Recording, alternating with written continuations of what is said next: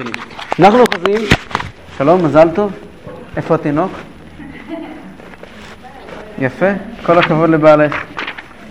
אנחנו אוחזים בפרק ט'.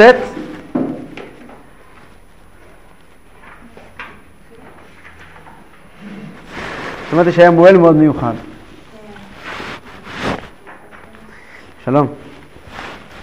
טוב, אנחנו אוחזים בפרק, סיימנו את פרק ט' או סיימנו את פרק ט'? לא סיימנו את פרק ט'. לא סיימנו את פרק ט'. דיברנו על האם רובצת על האפרוחים.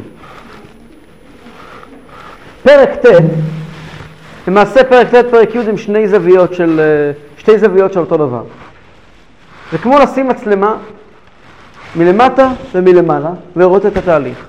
בחסידות הרבה פעמים, חסידות זה מדע מדויק. מה זה מדע מדויק? כל דבר שכתוב בעבודת השם, זה כי ככה זה גם על פי הקבלה. ככה זה באמת. כשמבינים איך זה באמת, אפשר להבין מה זה אומר לנו. כמו שלמדנו, אם אתם זוכרים, לפני שהוא התחיל פרק ז' על התעוררות רחמים רבים, הוא לימד אותנו בכלל את כל מערכת הכוחות על המלאכים ועלינו, אתם זוכרים? כדי להבין מה אני אמור לעשות, אני צריך להבין את כל המערכת, כל התמונה כולה.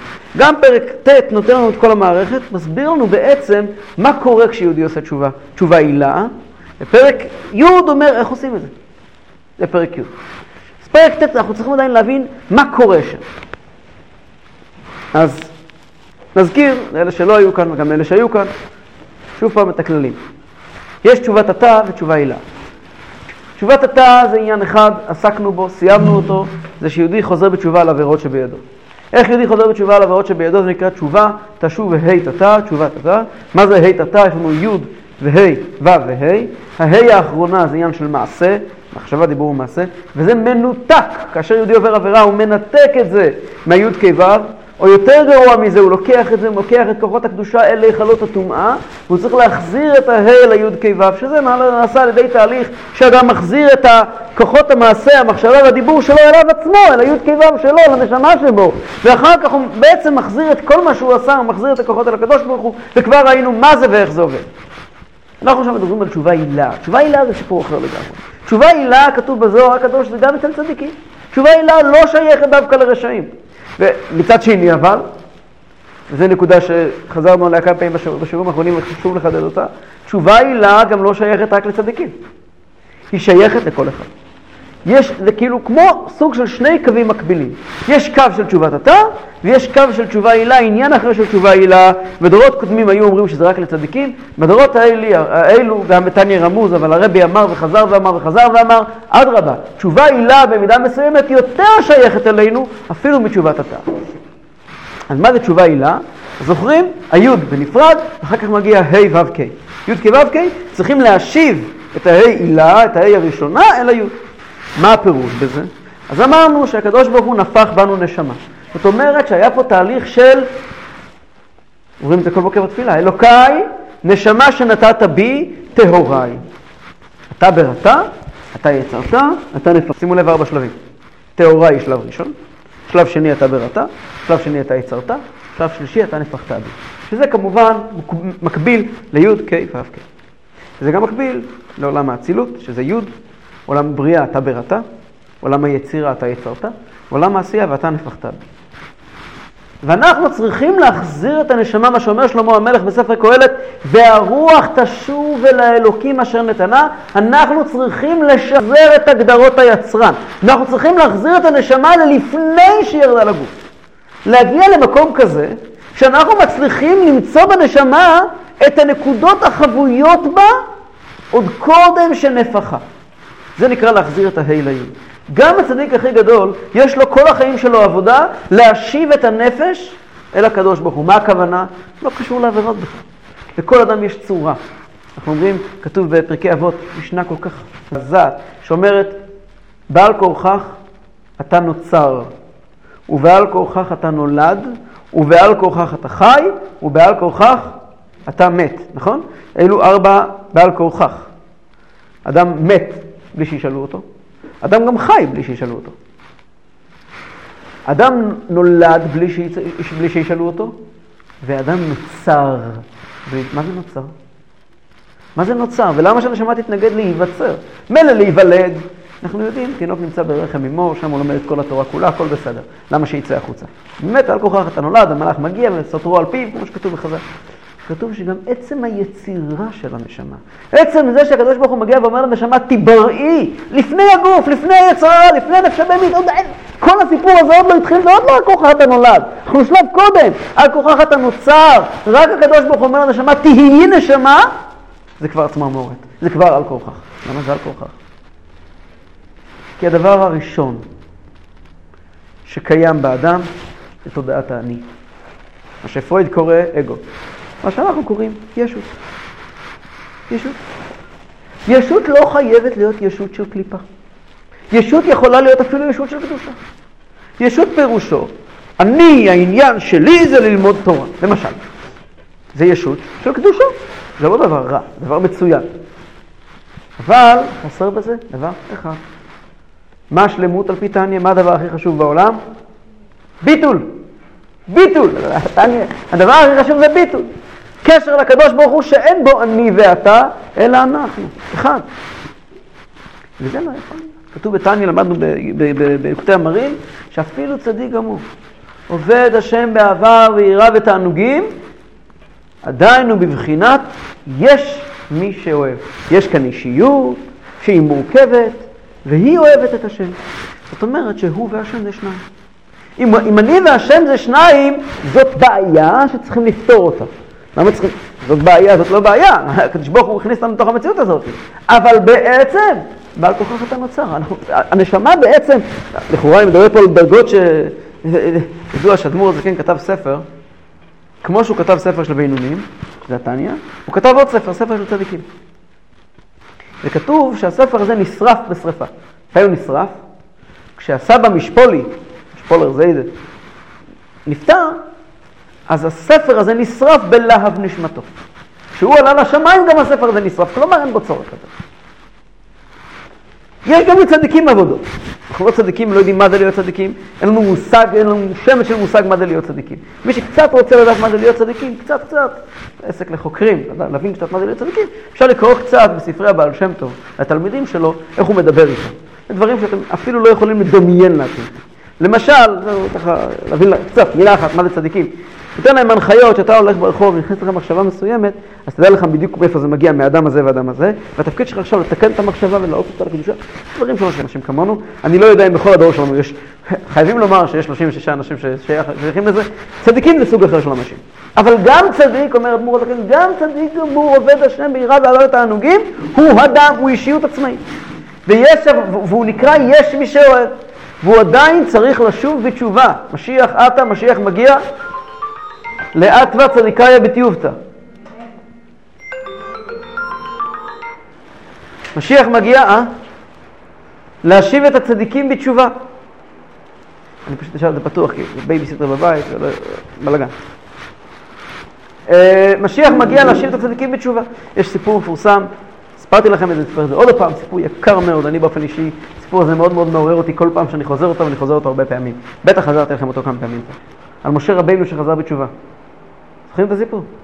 סיפור יקר מכל יקר. אדמו"ר הזקן התחיל את החסידות, אז היה התנגדות גדולה. וכידוע, לא אדמו"ר הזקן התחיל, אבל שם טוב התחיל. המגיד ממזריץ' וערכו בכל, והייתה התנגדות מאוד מאוד גדולה מכל קהילות ישראל בפולין וברוסיה.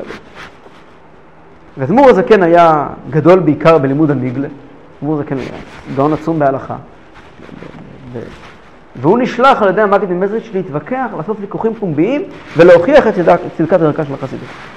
הסיפור הוא ארוך מאוד, הוא הלך יחד עם רבי מנחם מנדל מוויטבסק אל ביתו של הגאון מווילנה, חורף שלהם היו בווילנה, והגאון מווילנה לא רצה לקבל אותם, עשו דפקו בדלת, יצא מהחלון, אבל זה סיפור אחד. אחר כך אדמו"ר הזקן הלך מעיר לעיר, מהעיירה לעיירה, וערך ויכוחים וסחף איתו את כל גדולי הלומדים. הוויכוח הגדול במיוחד היה בעיר שקלוב. שקלוב, שמעתם על שקלוב? כל מי שמכיר קצת היסטוריה שמע על שקלוב. שקלוב הייתה מעוז של מה שנקרא באותם ימים מסנגדים, של גדולי תורה אדירים. שקלוב. והיה ויכוח בשקלוב שבועיים. בשבוע הראשון, אדמו"ר הזקן עמד על הבמה והתווכח עם אנשים בניגלה, הלכות. וכשהוא סיים את השבוע הזה, כל הגאונים של שקלוב כבר היו מוטים, כבר היו אחריו. יצא בשקלוב שמיים, אני חושב, משהו כמו 100 או 200 תלמידים שמפני תלמידי הגאון מווילנה, ונעשו תלמידיו. והשיא היה, בשיא הוויכוח, אחרי שסיימו את כל הוויכוחים בניגלה, ובאמת כל אחד מגיע עם השאלות שלו, והוא פתר לכולם את השאלות, העלו את השאלה הגדולה, יאללה בוא נדון. בוא נדון הארדקורד בבעיות שיש לנו עם החסידות. מה הבעיות? עכשיו לא היה מדובר שם באנשים קטנים, עסקנים, פוליטיקאים, כאלה היו בווילנה, לא בשלום. לא היו שם אנשים קטנים, יש שם באמת גדולי תורה. ואמרו לו, אתה אדם גדול. אין שום ויכוח, אתה אדם גדול. לתמצת את השאלה שלנו בשתי שאלות שיהיה. שתי שאלות, שזו בעצם שאלה אחת. א', איך אתם אומרים החסידים, הבעל שם טוב ומגד מזריץ', אתה והחברים שלך אומרים שתלמידי חכמים וצדיקים צריכים לחזור בתשובה. זה כמו שאמרנו עכשיו. איך אפשר להגיד דבר כזה? זה זלזול בכבוד התורה, זלזול בכבוד חכמים. איך אתה יכול לומר דבר? דבר שני, אגב, זו טענה מאוד עמוקה. סוציולוגים יגידו שגם מתחבט מאחוריה בעצם מה שהפריע להם בחסידות. מה הפריע להם? כאילו, היה ערעור, מגיע בעל שם טוב ואומר כל יהודי הוא יקר, והתלמיד חכם הוא לא יותר טוב מיהודי הפשוט. רגע, זה זלזול בכבוד תלמידי חכמים. איך אתם אומרים שתלמידי חכמים צריכים לחזור בתשובה? שאלה שנייה, ואיך אתם אומרים שכל יהודי פשוט, אפילו עובר עבירות, יהודי פשוט, הוא יקר מאוד בשביל הקדוש ברוך הוא. זה גם נגד כל מה שחונכנו ולמדנו. אדמו"ר הזקן ענה כך. תשובה לזה קיבלתי מהמגיד ממזריץ', מורי, שקיבל ממורו הבעל שם. שאת התשובה לשאלה הזאת אפשר למצוא בהתגלות האלוקית הראשונה בתורה. משה רבינו בסנה. זה שיחות של הרבי, זה לא הייתה לי ראשונה, אנחנו מבינו, אבל משה רבינו בסנה, ככה. משה רבינו בסנה, מה היה? משה רבינו הולך במדבר, ופתאום הוא רואה סנה בוער, וירא השם אליו בלבת אש מתוך הסנה. נשבוך הוא מתגלה למשה רבינו, בלבת אש מתוך הסנה. וירא משה, מהסנה בוער באש, והסנה איננו עוקל. ויאמר משה, אסור נא ואראה המראה הגדול הזה, איך לא יבער הסנה. על המילים אסור נא ואראה, אומר רש"י 4 מילים. 4 מילים. אסור מכאן להתקרב לשם. אמר הבעל שם טוב, זה תשובה. אסור מכאן, אסור מרע, להתקרב לשם, נעשה טוב. מה הוא ראה שהביא אותו לאסור מכאן להתקרב לשם? אז הוא אמר, הוא ראה לבת אש מתוך הסנה. מה הפירוש? אמר הבעל שם טוב, שכתוב בגמרא כמפורסם שתלמיד חכם נקרא עילאה נותן פירות. כי האדם עץ השדה, כתוב בחז"ל שזה הולך על תלמיד חכם שנותן פירות מתוקים. מה הם הפירות המתוקים? חידושי תורה, מעשים טובים. אז מה זה סנה? סנה זה אילן סרק. שמה הוא נותן? קוצים. אז מה זה סנה? סנה זה עם הארץ. סנה זה יהודי פשוט. יהודי פשוט, שיש לו אפילו קוצים. הוא לא תלמיד חכם ולא שום דבר. והקדוש ברוך הוא פתאום משה רבינו מסתכל ורואה את היהודי הפשוט. הוא רואה, מתבונן בסנה, מתבונן ביהודי הפשוט. ומה הוא מגלה אצל היהודי הפשוט? הוא מגלה אצל היהודי הפשוט לבת אש. מה זה לבת אש? אצל כל יהודי ויהודי יש בלב אש בוערת של אהבת השם. אצל הצדיק הגדול ביותר ואצל הרשע הגדול ביותר, אצל כולם יש בפנים אש בוערת של אהבת השם. עם הבדל אחד. אצל הצדיק הגדול, האש הבוערת הזאת הפנימית מוצאת לה פורקן בפירות מתוקים. הצדיק עובד השם, אוהב השם. מה הוא עושה? יושב ולומד עוד גמרא. יושב ולומד עוד. יש כזה הקלטה מפורסמת הקלטה או אפילו סרטון, אני לא זוכר, ששומעים את הרב אלישיב לומד גמרא. יש כזה הקלטה. שהוא מנגן, כן. בניגון. מי שיודע, הרב אלישיב היה בן אדם מאוד מאוד מאוד מאוד מאוד, באופי שלו, מאוד יבש, מאוד מאוד לא, הוא לא חייך אף פעם. אבל פתאום, אף פעם לא שמעו את הקול שלו. אבל ברגע שרואים אותו לומד, אתה רואה בן אדם, הוא נמצא בבית שלו. והוא פשוט, הוא זור, זה פשוט לשמוע את זה. שמעתי פעם ממישהו מכפר חב"ד, שהיה שכן בבני ברק של רב חיים קניבסקי, לא היום, לפני 30 שנה. והוא אומר, באיזה שעה שהיית רוצה, היית מסתכל בחלון, השם מול החלון, המזגן הוא קיבל לפני 4 שנים בערך. והיית רואה את בן אדם 24 שעות יושב על הספר, לא זז. בלי סיפורים, 20. זה פירוש שעץ נותן פירות, אוהב את השם. עוד אף גמרא, עוד אף גמרא, עוד אף גמרא, עוד אף גמרא. זה לא קשה לו. זה מה שהוא רוצה לעשות, זה הטוב שלו. זה הוא נהנה, פה הוא מוצא, מה שנקרא בניו אייג' המודרני, מימוש עצמי. כאן הוא מוצא, איפה הוא ימצא את עצמו? בכדורגל, בכדורסל? זה מה שמעניין אותו. אבל עם הארץ, הוא הרי לא יודע ללמוד. וגם מעשים טובים הוא לא חונך מי יודע מה לעשות. אז האש בוערת בו, והיא בוערת, והסנה איננו קל, אין שום דבר לא יוצא מזה. וממילא, היות שזה לא מגיע לידי פורקן, אז זה מכפיל כוח, וזה יותר חזק. ופתאום משה רבינו מגלה שיכול להיות שאצל היהודי הפשוט יש עוד יותר אהבת השם מאשר אצלו. משה רבינו מסתכל על זה ואומר, אסור הנעבר, אני חייב להכיר את המראה הגדול הזה, איך לא יברסנה. גם אני רוצה, בנוסף לכך שאני נותן פירות, אני רוצה עוד אהבת השם שאין לה פורקן. אני רוצה אהבת השם מאוד יותר גדולה, כמו ליהודי הפשוט. וזה אסור הנעבר, אסור המכאן להתקרב לשם. אוקיי, עד כאן הסיפור המפורסם של הרבי הכותב, ויש לו לדבר עליו בלי סוף. אבל בנושא שלנו, זה נקרא תשובה עילאה. למה זה תשובה עילאה? משה רבינו לא מתחרט על משהו שהוא עשה. משה רבינו לא נמצא פה בתנועה של חרטה על עבירה או משהו כזה. משה רבינו מבקש להגדיר מחדש את האישיות שלו. משה רבינו מבקש להגדיר, כלומר, זה עבודה של התקרבות לטרם שנפחה. עד היום בבוקר אתה בראתה את העצר, אתה נפחת בי בצורה אחת. ואני רוצה להגדיר את זה מחדש, אני יהודי, ואני בנו של הקדוש ברוך הוא, ויש בי היכולת לשנות מעשי בראשית, וקודם כל להשתנות בעצמי בצורה כזו, שמעולם לא חשבתי שיש בי את הכוחות האלה, ובאמת אולי אין בי. אבל אני אשנה את עצמי. אני אשנה את עצמי ואני אגיע באמת לרמות. ואין סוף לאיפה שאפשר להגיע. כי אנחנו מחוברים לקדוש. זה תשובה עילאה. אז על זה דיברנו, איך זה עובד. אז אמרנו שהעבודה היא בין היוד להי. יוד זה חוכמה, אמונה. הי זה בינה. ודיברנו שהבינה נקראת, האם רובצת על האפרוחים. הזו. מה זה אם רובצת על האפרוחים? אפרוחים זה אהבה ויראה.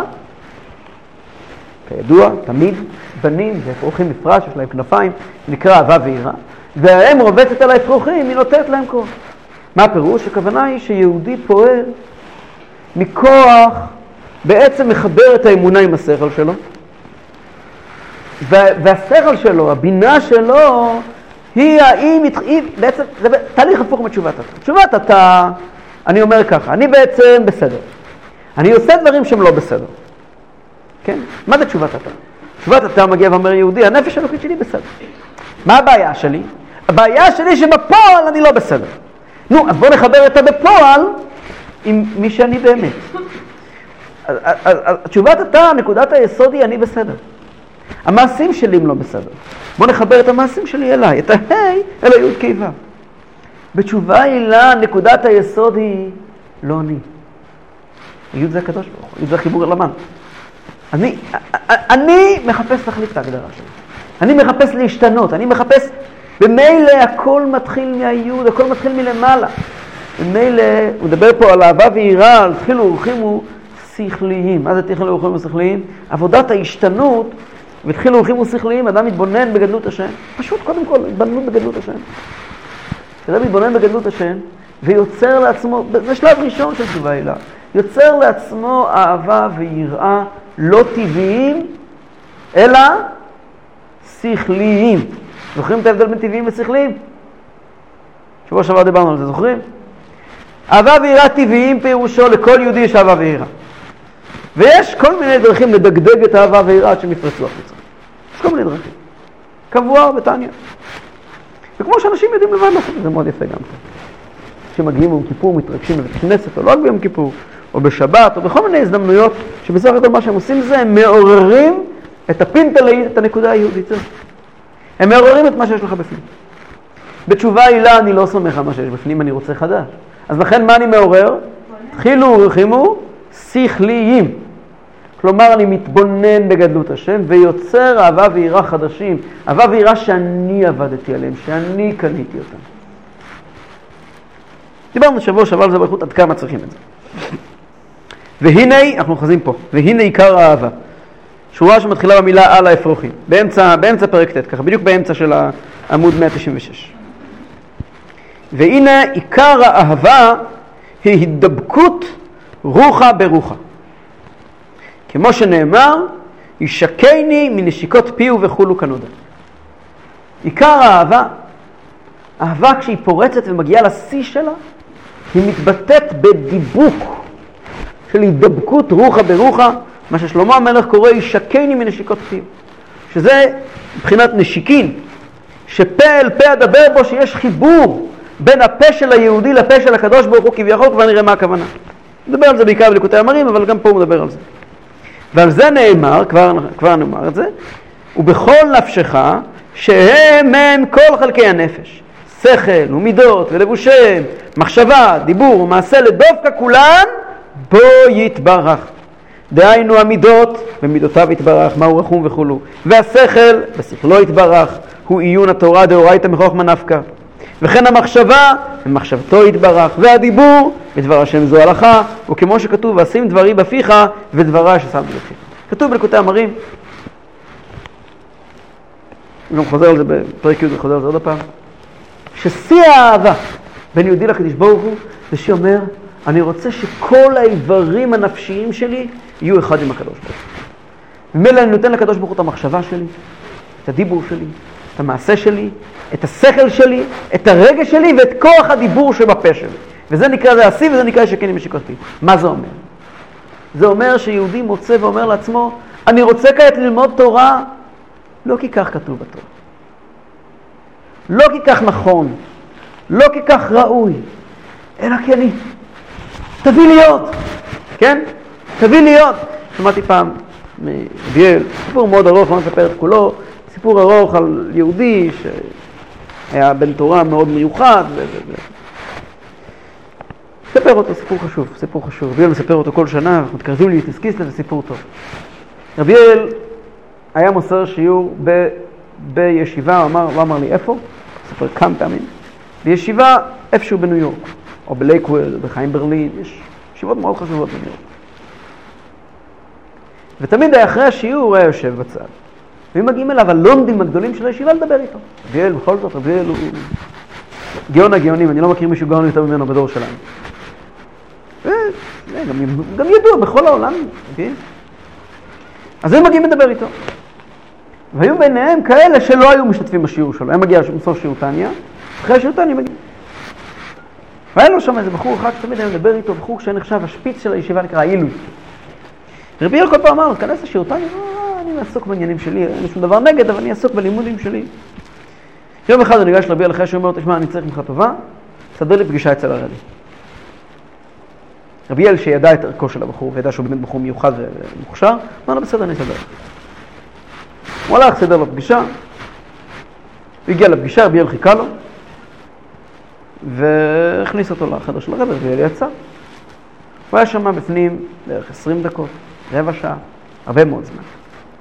אחרי רבע שעה הוא יוצא מהחדר, הוא אומר לילד בעצבים, יותר פה אני לא דורך. קצת בחמת זעם. רבינו לא ידע מה היה, לא ידע שום דבר. עברו 10 שנים, יותר אולי. רבינו הולך ברחוב, זה היה כמדומני סוף החורף. איך הוא אומר? זה היה סוף החורף. ופתאום מישהו צועק מאחורה, רבינו, צועק, קורא לו. מסתובב אחורה, הוא רואה יהודי מבורו פארק, יהודי שנראה. אומר לו, תעשה לי טובה, איפה אני יכול לשבת עם עוד חסידות? יש שיעור פה, שיעור שם, מה קרה? אומר, אתה לא זוכר אותי? אומר, לא. אומר, אני הבחור, זוכר לשמי כך וכך שנים. כן, מה? אני חייב לספר לך מה היה שם. נכנסתי לרבי ושאלת הרבי עניינים פרטיים שהיו לי, ועוד שאלה, והרבי ענה היה מאוד מאוד נחמד. כשסיימתי את הכל הרבי שאל אותי האם אני לומד חסידות. אמרתי שלא. שאל אותי הרבי למה? אמרתי לרבי שאין לי זמן, צריך להספיק, לסיים את הש"ס. צריך להספיק לעבור על שולחן ערוך עם כל מיני כלים, יש דברים שצריך להספיק לעשות, זה כשיהיה זמן. אמר לי הרבי, אין לך ברירה, אתה חייב לעשות את זה. ולמה? כשאתה לומד גמרא, אתה קונה ידע, אבל זה לא הופך אותך לעובד השם. ולהגיע ללימוד תורה לשמה, זה אי אפשר בלי שלומדים קצת על הקדוש ברוך הוא, לומדים קצת חסידות. ואז שאלת הרבי, מה זה לימוד תורה לשמה? אז הרבי אמר לו, כשאבא נכנס הביתה, הילדים רצים אל האבא, מחבקים אותו. צועקים, אבא, אבא. ראית פעם דבר כזה? למה הם עושים את זה? כי צריכים לכבד אבא ואמא. כי הם התבוננו בזה. שום דבר. זה טבעי. זה הקשר הטבעי שלו. שיהודי פותח דף גמרא, כמו ילד שצועק אבא, אבא, זה אפשר רק על ידי חסידות. אמר לרבי, אני לא מכיר אף אדם שלוקח לומד גמרא. אמר לרבי, הוא שאל את הרבי, אם אתה כן מכיר? אמר לרבי, כן, אני מכיר. כמה? ואז הרבי אמר לו, שאם לא לומדים ככה, אז מה שיכול לקרות זה שכל לימוד זה בשביל הרושם. יכול להיות מצב שמחר בישיבה מישהו ישאל שאלה, ויכולים להגיד חידוש שכולם יצחקו מזה, וכמה פעמים יצחקו מזה, וכבר יאבד כל חשק בלימוד תורה. קצת עם הרבי, מאוד מאוד נפגעתי שככה הרבי אמר. מאוד נפגעתי, מאוד נפגעתי. לא עברו כמה שבועות, והיה איזשהו פלפול של ראש ישיבה, או שיבה מסר, שהוא כללי, מה שנקרא בישיבה. וקמתי ושאלתי שאלה חזקה, כדרכי. אחד הבחורים אמר לי, למה אתה צריך כל פעם להרוס? אתה פעם דיבר על דברים שטויות, נגד תוספות מפורש. עבר עוד פעם, ועוד פעם רציתי להראות את כוחי בלימוד, ועוד פעם שאלתי שאלה קשה בצורה כזאת, בצורה כזאת. בכל פעם, מה שחבר'ה אמרו, הבחור הזה התנוון, זה כבר לא מה שהיה, כבר לא העילוי הגדול הזה. ביום שאני שמעתי את המילים האלה אמרתי, עילוי לא, עילוי ראש טוב יש לי. זה איך ללמוד ראיית חשבון. זה לעשות חיל, מה אני צריך לשבת כאן? מה אני צריך לעשות לכל החבר'ה האלה? עזבתי את הישיבה, הלכתי לעבודה בתור בחור, והתחתנתי, כן, הקמתי משפחה בלבתית, אני אפילו לא יוצא לפתוח דף גמרא ביום, גם לא דף גמרא בשבוע. לפני כמה שבועות, הייתי פה בקרנייץ וראיתי התקהלות גדולה, נכנסתי פנימה, ראיתי, סלסלתי, אמרתי, תיכנס. כל בן אדם בעל בעמה, משפחה, גם עם כסף, החליט להיכנס. נכנסתי פנימה וראיתי את הרבי מדבר. הרבי מדבר, ואיך שנכנסתי, זה היה י' שבט. איך שנכנסתי, הרבי אמר שיהודי צריך לדעת שאם לא לומדים תורה לשמה, בדיוק אותם דברים שהוא דיבר איתי על דברים. אמרתי לעצמי, זה בוודאי מקרה. גם נזכר בדברים ההם, הוא באמת פתאום תופס שבאמת, זה מה שקרה לו, פתאום הוא תופס, איפה אני נמצא ואיפה הייתי.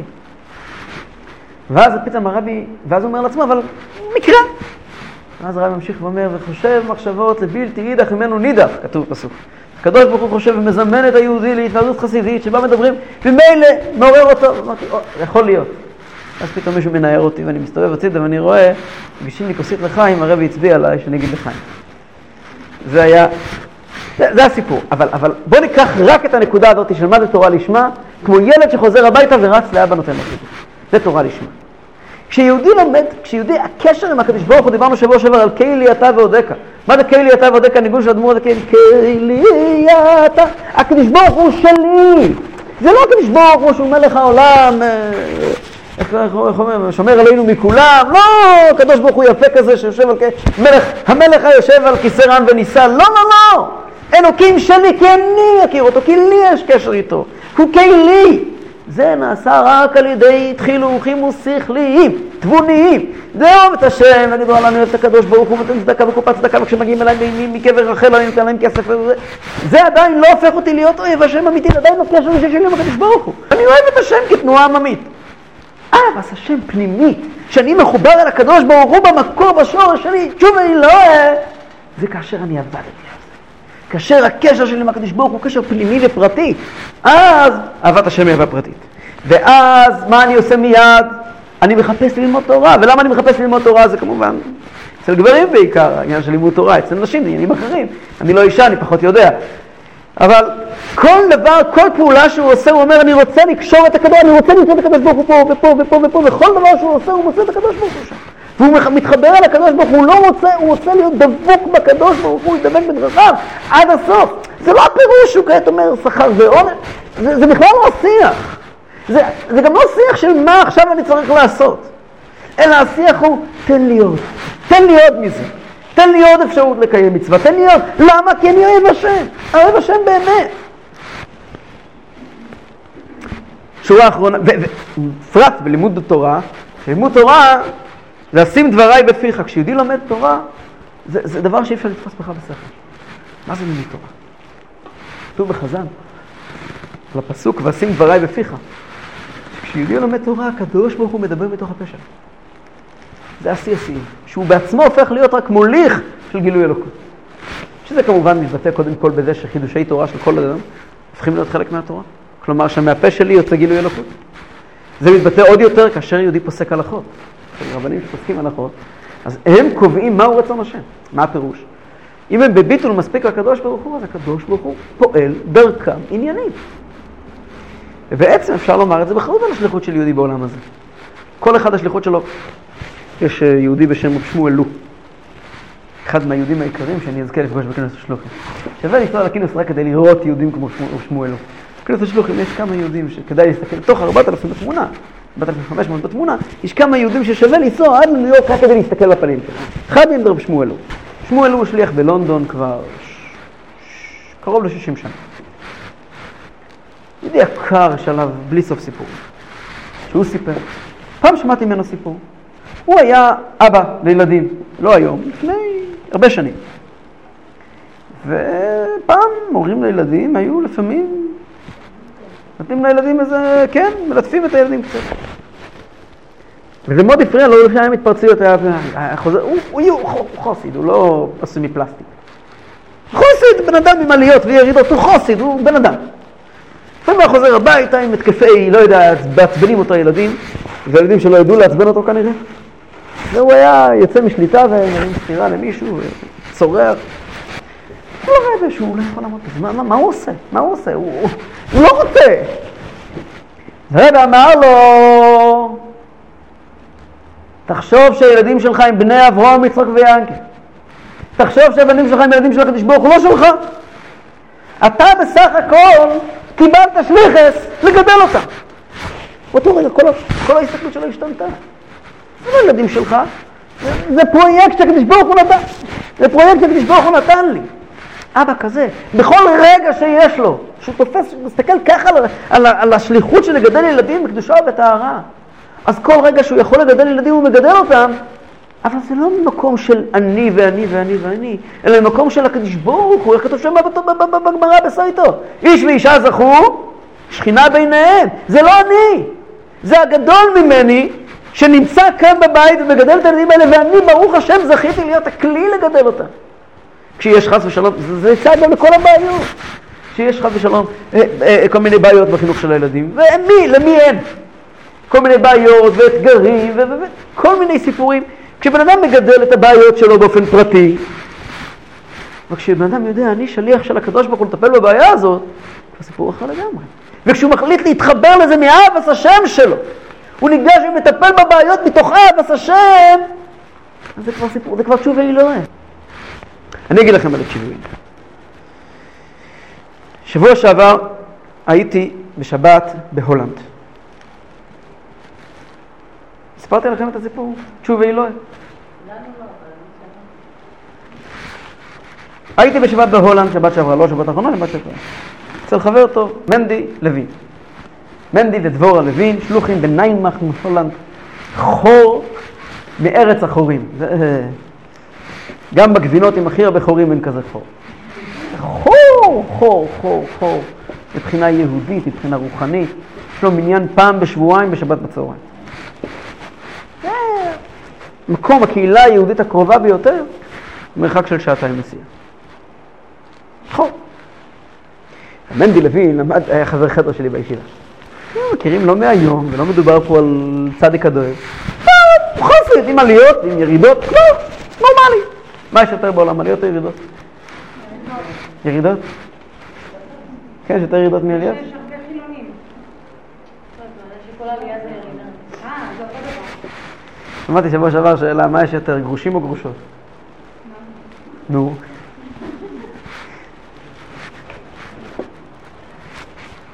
יש יותר גרושות וגרושים, למה? כי הם הרגו את הגרושים. אותו דבר, מי שגרוש יש לו גרוש. יש כאלה גרושים שאין להם גרושים. טוב, זה עניין שלנו.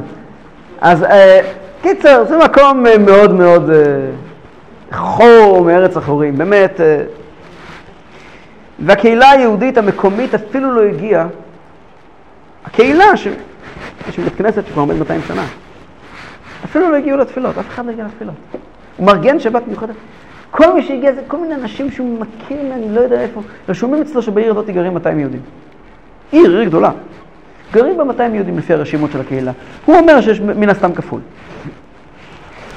בליל שבת לא היה מניין. שבת ביום היה, לא משנה, סיפור שלם כל השבת. אבל הסתכלתי על מנדי. יש הרבה סיפורים שאני יכול לספר מהשבת הזאת ועוד חזון למות. הייתי המון דברים, לפי טוב שנסעתי. אבל מה מטריד אותו? מה מטריד אותו? למה הוא לא ישן בלילה?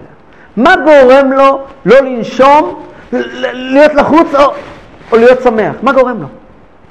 הוא לא שונה מכל בן אדם אחר בעולם. לכל אחד יש דאגות, לכל אחד יש לחצים. מה מלחיץ אותו? האם פלוני בפלוני יבוא או לא יבוא? האם פלוני בפלוני ישמור השבת הזאת או לא ישמור שבת? האם פלונית ופלוני תדליק נרות שבת או לא? בגלל זה הוא לא נושם, זה מה שמטריד אותו, זה מה שמטריד. זה תשובה עילאה. זה תשובה. לתניה יש כוח כנראה... לא, אבל אין... שליח של הרבה. אבל לא, אני אומרת שהוא משוב יותר... הוא ראה, ראיתי, במו עיניי ראיתי משוב. יש. מניין זה לא פה הכל מתחיל. אני אגיד לך מה היה, אני ראיתי אותו, אני אספר לך סיפור, זה משוב הכי יקר שיש. אצל חוסיד, אצל אנשים שעובדים בצייד נשמות, לא בטוח. אצל חוסיד זה משוב הכי חזק שיכול להיות. מוצאי שבת שהיינו שם, איך שהשבת יוצאת, הוא ניגש לאחד האנשים, הוא אומר לו, צא החוצה, תשן סיגריה. הוא ניגש, צא החוצה, תשן סיגריה. בקריאה עברתי שם שמעת את זה. אחרי זה שאלתי אותו, מה היה שם? שבת יוצאת, הוא אומר לי, שצא החוצה, תשן סיגריה, מה הסיפור? אז הוא אומר לי, מאוד פשוט, היאנקל הזה, הבחור הזה, לא יודע איך קוראים לו, זה עיר של אוניברסיטה, יש שם אוניברסיטה. הוא יהודי, גם דובר עברית. בראש השנה סחבו אותו, הוא לא דתי, הוא מגיע בארץ מקיבוץ בשורש, הוא כבר הרבה שנים שם. בקיבוץ ליד אילת. תבטה, לא אוכל. וסחבו אותו בראש השנה לראות עוד יהודי. הוא היה פה בראש השנה, תפילה אחת. הוא אמר לי שהוא לא חוזר, היה נחמד להכיר בזה. הצלח להשיג את המספר טלפון שלו, שיגעתי אותו שביום כיפור, הוא היה ביום כיפור בזמן התקיעה. שבת הזאת יצאתי שבת, השקיע המון כסף בשבת הזאת, 3,000 יורו, סכום גדול, לא גדול מדי, אבל בשביל זה סכום גדול. וארגנתי, זה נקרא שבת פראג'ט, שבכל העולם עשו שבת משותפת.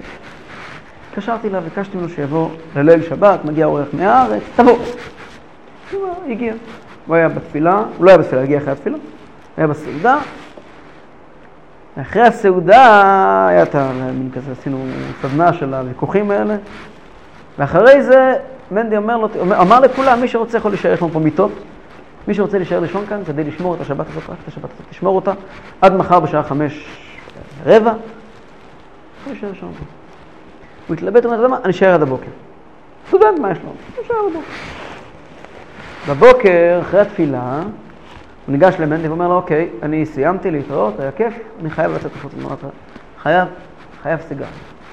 מהרגע שאמרת אני אמרתי, אני את השבת הזאת שומר, עד שאני נגמר. אני עכשיו יוצא לסיגריה. אמרתי לו, מספר לי מנדי, אמרתי לו, תראה, השבת הזאת עלתה לי 3,000 יורו. זה כסף שאין לי.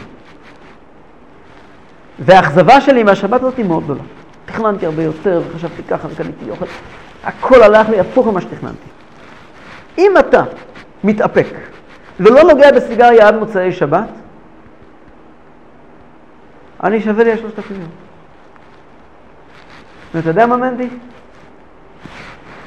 בסדר. איך ששבת יצא, רצתי אליו, אמרתי לו שיצא לקחת סיגריה. זה תשובה אלוהים. מה זה תשובה אלוהים? זה גם תשובה. מנדי, מה מעניין אותו? מה מעניין אותו? עכשיו לא מדובר פה בצדיק, זה לא בבא סאלי ולא, לא מתקרב לזה בכלל. בחור כמוני וכמוכם, בן אדם נורמלי עם עליות וירידות ויצר אור גדול מאוד, ויצר טוב גדול מאוד. אבל הוא הפך את המרכז החיים שלו ללא מה אני רוצה, אלא מה הקדוש ברוך הוא רוצה. וזה תשובה עילאה, שהרבי אומר שהדור שלנו שייך לתשובה עילאה יותר מאשר לתשובה התורה. כי תשובה התורה, בואו נראה, עד שאנחנו נגמור לתקן את עצמנו, יעברו הרבה מאוד שנים. אבל להתחבר אל הקדוש ברוך הוא, דווקא בדור שלנו של עקבתא דמשיחא יש כוח מיוחד. והמעשה הוא מעשה הצדקה להחיות רוח שפלים. כמו שכתוב, כי 6 ימים עשה השם וכולו כנודע במקום אחר. כשיהודי נותן צדקה, או לא נותן צדקה, מחיה רוח שפלים. מה זה להחיות רוח שפלים? לדאוג ליהודי אחר, בגשמיות קודם כל. כידוע, שנשמה יורדת לעולם 60 או 70 שנה כדי לעשות טובה ליהודי, בגשמיות. כל שכן ברוחניות, אבל קודם כל בגשמיות. לדאוג למישהו אחר. רואים זקנה להעביר אותה את הכביש, היא רוצה או לא רוצה. לדאוג למישהו אחר בגשמיות, לדאוג למישהו אחר ברוחניות. אז כתוב על זה, כשיהודי עושה חסד, לא ממקום של אני רוצה לישות חסד, ולא ממקום של לקנות זכויות ליום הדין, אלא ממקום של, הקדוש ברוך הוא נתן לי משהו בשבילו. אני סך הכל קיבלתי פיקדון כדי להעביר את זה הלאה. מי אני בכלל? במקום של ענווה שמגיעה ואומרת, של ביטל, שמגיעה ואומרת, אני כאן בשבילך. זה לא הפירוש שאתה כאן אני כאן, כל הסיבה שאני קיים פה, כדי שברוך הוא רוצה לעזור לך, ואני שליח שלו, אני מעבר ככה משום דבר. לא מגיע לי אפילו כל הכבוד. מה קורה יהודי שעושה כזו התנהגות מתוך אהבת השם? הוא הופך את עצמו להיות צינור של הקדוש ברוך הוא. לתשובה עילאה. הוא מאבד את ההגדרות של עצמו. כעת לא משנה מי אני. מי אני? שייקה פייפר. מי אני? מה משנה מי אני? מה משנה מי אני? עכשיו יש פה משהו שהוא יותר גדול ממני. מה יותר גדול ממני? היהודי הזה צריך עזרה. איך אומר אברהם אבינו? הנני. מה זה הנני? לא משנה מי אני. אתה צריך, אני פה.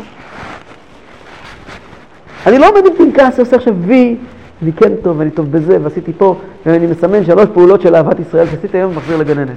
לא על זה מדובר. מדובר על שבן אדם מחליט, זה כל הזמן, זה הווידה, זה לא מחד ולתמיד. אבל העבודה של תשובה עילאה, זה שבן אדם רואה את עצמו בכל עת, נציג של הקדוש ברוך הוא שצריך לפעול את העניין של הקדוש ברוך הוא, ובלי שום אגו. וזוהי דבקות, דרוחה בתכלית הדבקות והייחוד, כשהיא מחמת אהבה וכולו. זה הדבקות המוחלטת בקדוש ברוך הוא. אנשים חושבים, הדבקות המוחלטת בקדוש ברוך הוא זה שאני יוצא מעיניים, ואני רואה את הקדוש ברוך הוא, אני רואה אותיות של י' כ' ו' כ' מזהב נוצצות בשמש, ובכלל אני לא מרגיש את הגשמיות כמו אותו יהודי שכל היום ככה היה. ויום אחד הוא התפלל 18 וכמה חסידים החליטו שנמאס להם מהבחור. לקחו מאחת ודקרו אותו. והוא בדבקות שלו לא מרגיש. דקרו עוד הפעם. והוא בדבקות שלו לא מרגיש. בפעם השלישית כבר דחפו את המחט כמו שצריך. אז הוא הסתובב ואומר להם, בשנת את ה-18, אתם רואים את הראשונה והשנייה לא הרגשתי. דבקות בשם זה לא לעשות פוזות. דבקות בשם זה גם לא לחיות בדמיונות. אפשר לא לעשות פוזות, אבל לחיות בדמיונות. לא יודע אם אתם מכירים את זה, אבל יש כאלה מחלות. זה לא דבקות בשם. דבקות בשם פירושו שאני הופך להיות יד של הקדוש ברוך הוא, מי אני זה לא משנה בכלל. מה משנה מה הקדוש ברוך הוא רוצה? הקדוש ברוך הוא רוצה שהיהודי השני יקבל מה שהוא צריך לקבל. הנה אני פה. הילדים שלי יקבלו מה שהוא צריך לקבל, הנה אני פה.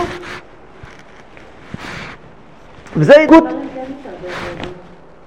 ודאי הנפש הבהמית לא הולכה לשום מקום, מפה. אני לא... שימי לב, בספר כתוב שאחרי תשובת התורה אין כל כך נפש הבהמית בריאה, אבל בלי תשובת התורה, בטח שיש נפש הבהמית. בטח שיש לי נפש הבהמית, והנפש הבהמית כל פעם תתערב ותפריע, זה העבודה שלה. בואי, כל אחד שעושה את העבודה שלו. הנפש הבהמית תעשה את העבודה שלה. היא תפריע, והיא תגזור קופון, שיא החוצפה, היא תבוא אחר כך ותגיד, עשית טובה ליהודי, וואלה, אתה אדם גדול. היא תבוא, הנפש הבהמית, היצר אור יעבוד. בסדר, אז היצר גם יש הסברים למה חשוב שהוא יבוא. אין לי בעיה עם זה. פה הוא לא מדבר על נפש הבהמית. זה לא קשה. זה נשמע שמימי. עוד רגע הוא גם ייתן, בפרק י' הוא נותן ממש הנחיות. בפרק י' הוא נותן הנחיות צעד אחר צעד איך לעשות את זה. אבל הקריאת כיוון היא לא בשמיים. הקריאת כיוון הוא שיהודי מחליט, בדור שלנו זה לא בשמיים, דורות קודמים זה היה בשמיים. למה? אנחנו נמצאים בדור כזה נמוך, כזה דפוק, סליחה, כזה דפוק. איך פעם היה שפרינצק, יוסף שפרינצק, שמעתם עליו? היה יושב ראש הכנסת, היה אדם מאוד מאוד מאוד מעניין. אז פעם הוא אמר, היה ויכוח משהו, לא יודע על מה, ויכוח, בשנות הצנע, שם בשנות ה-50, התווכחו על משהו. וצעק, בסוף הוא ביקש גם את רשות הדיבור. הוא פתח ואמר, כשכולם מדברים לו לעניין, גם לי יש מה לומר. אם בהם מדברים לעניין, אז אני שפטק, אבל מדברים לו לעניין, גם לי יש מה להגיד. אנחנו בדור שכולם מדברים לו לעניין, אז גם לי יש מה לומר. בדור שלנו, הנפש שבא מסים כאלה משוגעות, והנפש של הכיס עוד יותר משוגעות, אבל זה נושא במקום אחר. אז אם כולם משוגעים, אפשר גם להגיד את האמת. דור קודם, בן אדם עמד ואמר, רגע, איפה אני אוחז? מה המקום שאני מתאר בעצמי? האם אני באמת יכול להתהדר בנוצות האלה של תשובה הילאה? בדור שלנו, עשה טובה, אתה לא שייך לשום דבר, לפחות תשובה הילאה, תנסה. ידוע שחסידים היו אומרים, שמדברים על תשובה הילאה, אז מה שקורה בפועל זה תשובת הטועה. כשמדברים על תשובת הטועה, זה הקריאת כיוון. כשנוהגים ברכב, אחד מהחוקים בנהיגה זה לא להסתכל קדימה, להסתכל בסוף. זה המצב האופטימי, זה הכיוון, זה הקריאת כיוון. זה הקריאת כיוון. איפה אני נמצא בפועל? ככל שאני יותר ויותר אחשוב על זה וידבר על זה ואני אשים את זה כקריאת כיוון, אני גם מתקרב לשם. לכולם יש אגו, ככה נבראנו, זה נקרא נפש הבהמית. והנפש הבהמית לא הולכת לשום מקום, היא פה כדי להישאר. אני רוצה לבשר לך שעד תשחק ליום אחרון, עד היום האחרון הנפש הבהמית תהיה פה, והיא תעשה את הבלגנים שלה. זה התפקיד שלה, היא עושה את העבודה שלה. אבל זה לא סתירה לכך שהנפש האלוקית, שזה משהו אחר לגמרי, כמו שאומרת אנחנו נראה בליקוטי המרים שמתחילים אחרי את כיס לב. הנפש האלוקית עובדת בנפרד. אני לא אישיות אחת, יש לי פיצול אישיות, נכון? נפש אלוקית ונפש הבהמית. הנפש הבהמית הבעיות שלה, בסדר, תקבל את המכות שלה, זה עניין בפני עצמו. הנפש האלוקית אבל היא רצה קדימה. ואפשר, קחו את מנדי לוין כמודל. מנדי לוין בן אדם בלי אגו, אני יכול לפגוע בו בתוך רגע.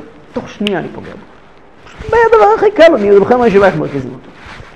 זה שנייה. אבל בדברים האלה, מנדי לוין, לא התכוונתי למנדי לוין, מנדי לוין כמשל. אבל בדברים מסוימים, כן, הוא מצא שכאן אני פה לא רלוונטי, פתאום הדבר מדבר ולא אני מדבר. וזה יכול להיות לנו, למורה בכיתה. אפשר להיפגע מהתלמידים, אפשר להיות אדם מאוד פגיע, אבל מהתלמידים לא להיפגע. למה? כי פה אני בתפקיד. ואני רואה בכולם אנשים שהתפקיד שלי לדאוג להם. אז מה, בכלל ילדים מתחצף יכול לפגוע בי? יכול לפגוע בי, אני פה הרי בשבילו. אני נפגע במקומות אחרים שבהם אני מדמיין לעצמי שאין לי שליחות. יש לי שליחות בכל רגע ורגע. אם אדם יהיה מודע לזה בכל רגע ורגע, הוא גם כן לא ייפגע בכל רגע ורגע.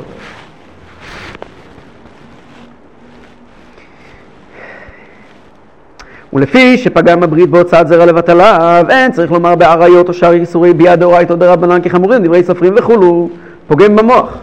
לכן תיקונו הוא להתעסק באורייתא ומכוח מנה. זהו שכתוב בתנא דבי אליהו, אדם עבר עבירה ונתחייב מטעם המקום מה יעשה ויחיה. אם היה רגיל לקרוא דף אחד, יקרא בית דפים. לשנות פרק אחד, יש שני בית פרקים וכולו, והיינו כמשל חבל הנפסק וחוזר וכושרו, שבמקום הקשר הוא כפול ומכופל. ככה הוא בחבל נחלתו. זהו שאמר כתוב בחסד ואמת יכופר עוון וכולו, ואין אמת אל התורה וכולו, ועוון בית אלי, וזבח ומנחה עוד אינו מתכפר, אבל מתכפר בתורה וגמח כדאיתא בסוף פרק כמה בראש השנה. פה הוא חוזר בעצם לתחילת פרק ד'. בתחילת פרק ד' הוא הציב שאלה. כשהתחלנו את הנושא של תשובת התא ותשובה הילאה. שאל על שאלה, כתוב בזוהר, שתשובה לא עוזרת למי שעבר עבירות מסוימות מאוד חמורות של פגם הברית. כתוב על זה בראשית חוכמה שתשובת התא לא עוזרת, תשובה הילאה חוזרת. והאדמו"ר זה כן שאל, מה הפירוש? הרי אין דבר עומד לפני התשובה. זאת הייתה השאלה שהייתה התחלנו. פה מגיעה התשובה. יש עבירות מסוימות שעליהם התיקון שלהם הוא לא בטיפול בבעיה, אלא כשאדם הולך למקור שורש מלמעלה, כשמגיע שורש מלמעלה הכל מתקן. והוא מביא משל יפה לזה, כתוב בתנא דבי אליהו, שאם אדם עבר עבירה, מתחייב מיתה למקום, נהיה מחויב מיתה.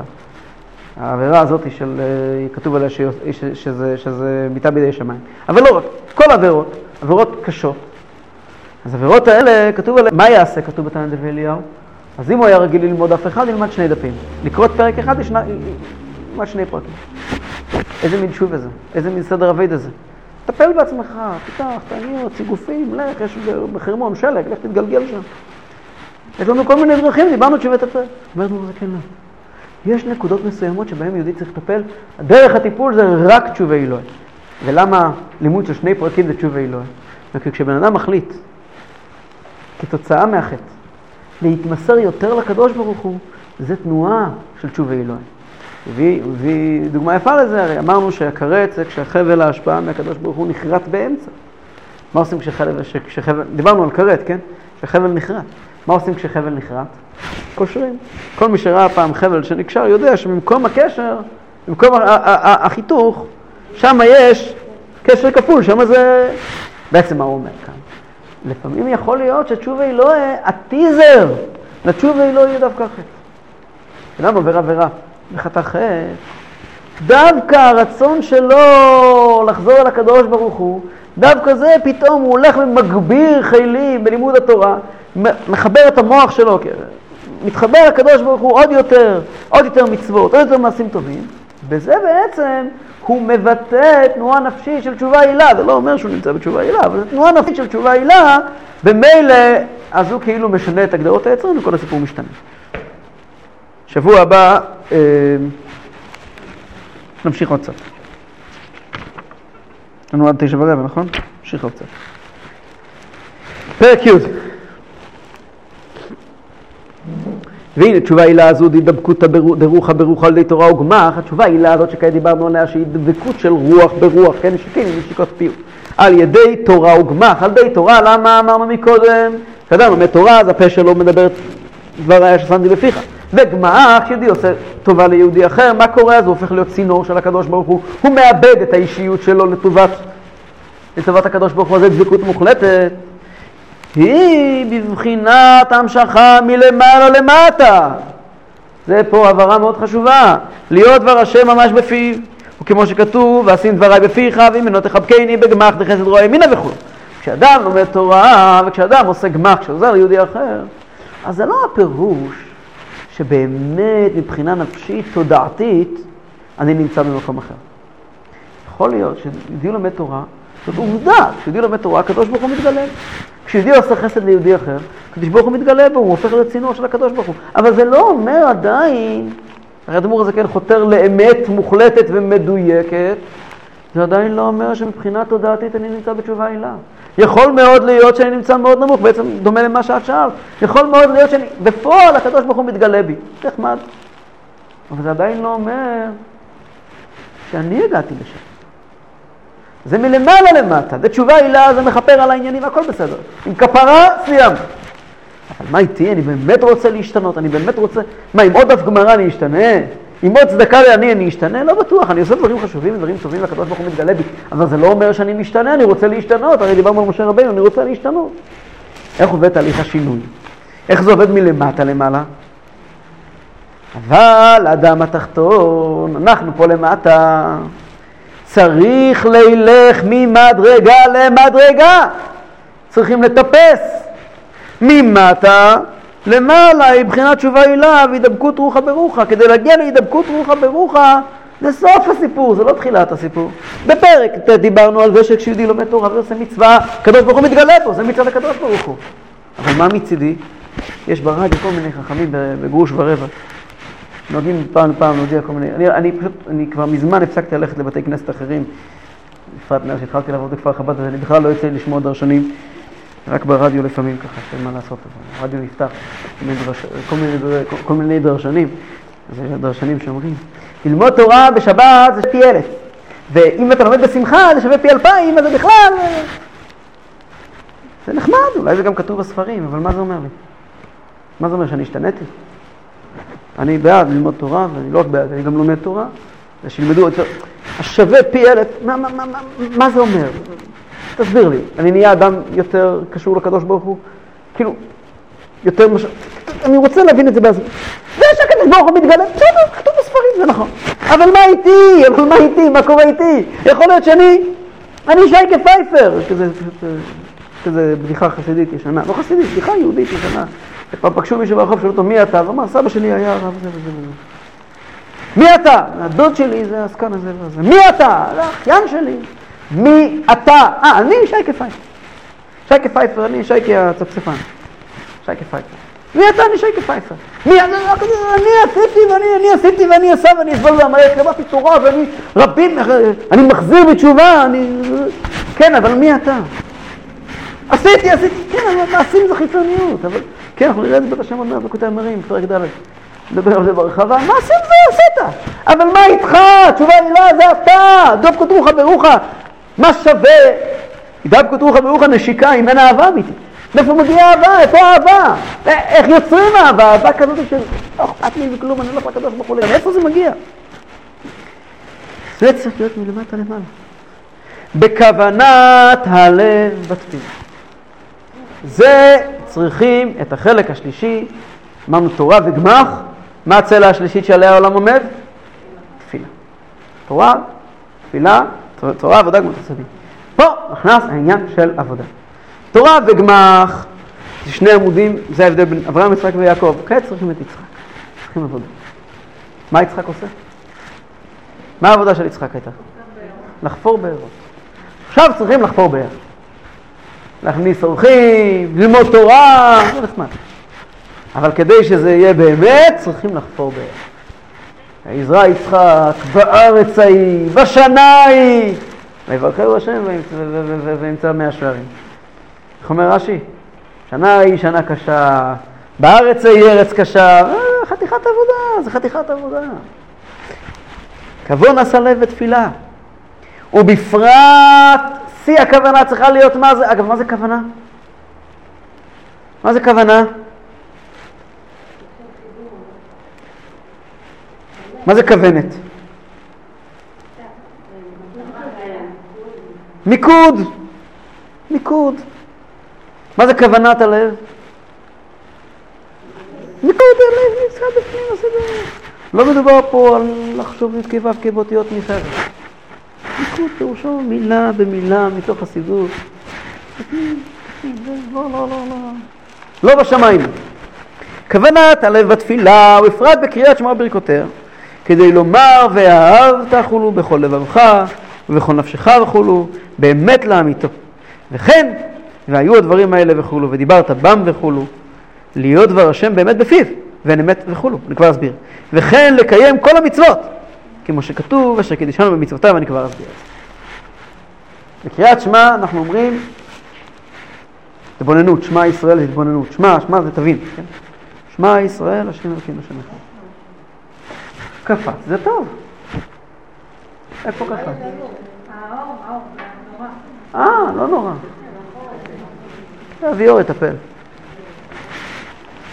שמע ישראל, השם אלוקינו השם אחד, זה התבוננות. שלב הבא מה זה? ואהבת. זה לא קורה לבד, הרבה עבודה, זה כל ההכנות לקריאת שמע. קריאת שמע לא קמים בבוקר, פותחים עיניים ובקריאת קריאת שמע. בבוקר, בקות השחר, פסוקת זמרה, יש עבודה. בסוף מגיעים להגיד ואהבת, בסוף ואהבת, זה התשובה עילאה. ומה ואהבת? מה המסקנות של ואהבת את השם אלוקיך? נשאר באהבה אמורפית. והיו הדברים האלה אשר אנוכי מצווך היום, ודיברת בם. מה זה? לימוד תורה. וזה לא נשאר בלימוד תורה. מה הפסוק הבא? וקשרתם לאות על ידך, ולא תטפות בעיניך, המצוות. אז צריך שהמצוות ולימוד התורה יהיה תוצאה של ואהבת. ואהבת צריך להיות תוצאה של אהבה אמיתית פנימית. זה לא קורה בתוך רגע. זה עבודה. איך העבודה מתחילה? הוא מסיים. וכן? נכון. כאנשי כנסת הגדולה, לימוד מוסר שלעצמו, כן. יש, קודם כל, יש סיפור מאוד יפה על זה, שמספרים על יהודי אחד ששאל את רב הלל מפריס, שהיה מתלמידי צמח צדק. יהודי ענק, יהודי עושה ניסים ונפלאות. יהודי קדוש מאוד.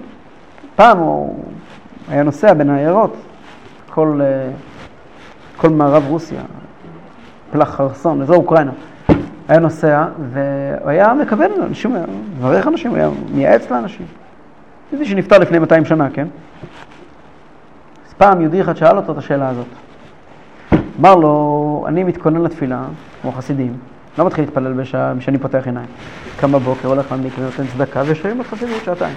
אחרי שעתיים הוא מתחיל להתפלל, אבל אני אגיד לך משהו, כשאני עובד חסידות אני נורא מתרגש. אני מתחבר לקדוש ברוך הוא, אני ממש מרגיש כל מה שכתוב, ואני מרגיש אהבת השם. התחיל להתפלל, אני ככה לא מתחבר למילים, התפילה מסתיימת.